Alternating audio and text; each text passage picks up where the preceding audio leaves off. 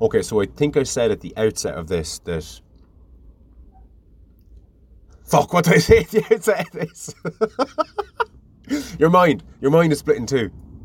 And I think your mind is split in two into knowing it and getting it, into religion and science, into your ego and the soul. Okay, I think they're all the same thing. Okay? And I'm really fucking reaching here. But I think animals don't have an ego. I've often heard the question being posed, are animals conscious?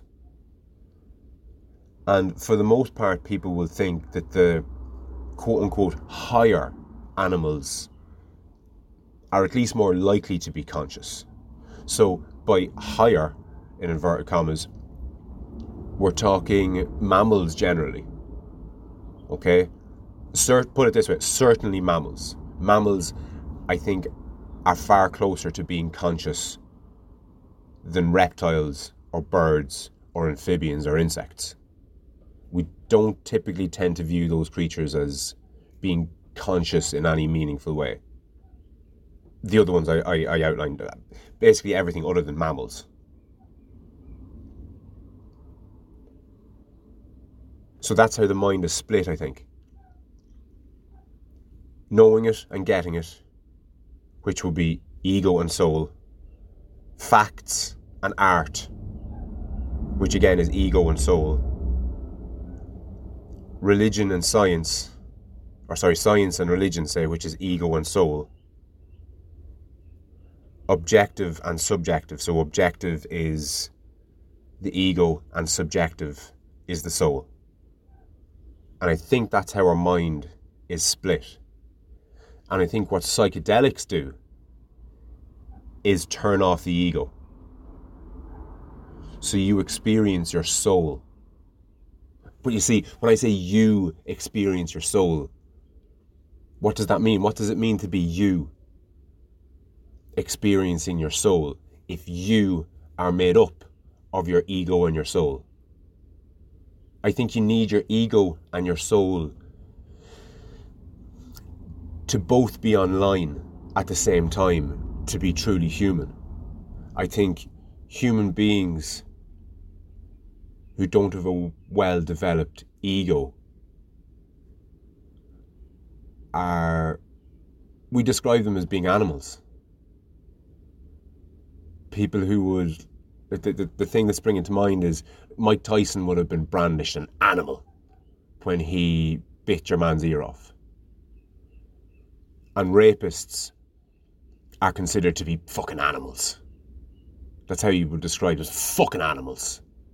And it's because they don't have enough thought, basically. They're more primal. And we don't view that... I don't think human beings view being primal as necessarily a good thing. Because I think being primal means, to a certain degree, without ego. Godless then would be the opposite. Godless would be without having a soul. So corporations are often described as being, godless or soulless. Like when you think of a soulless person, like when I think of a soulless person, I think of a really analytical person. Somebody who's all about objectivity. And, any mention of feelings just gets an immediate eye roll. Fucking feelings. But I think to be a fully functioning human being, you need to have both. And I think the world that we live in is driving us into two separate camps. Religious people and scientific people.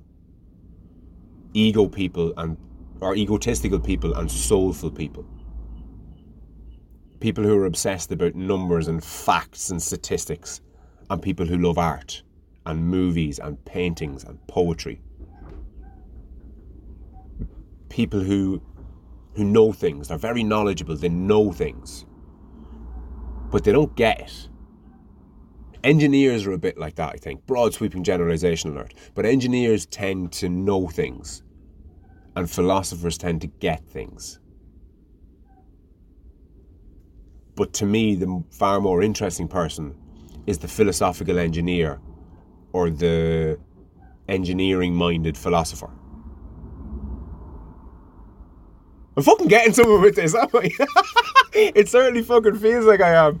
And on that note, I'll chat to you soon.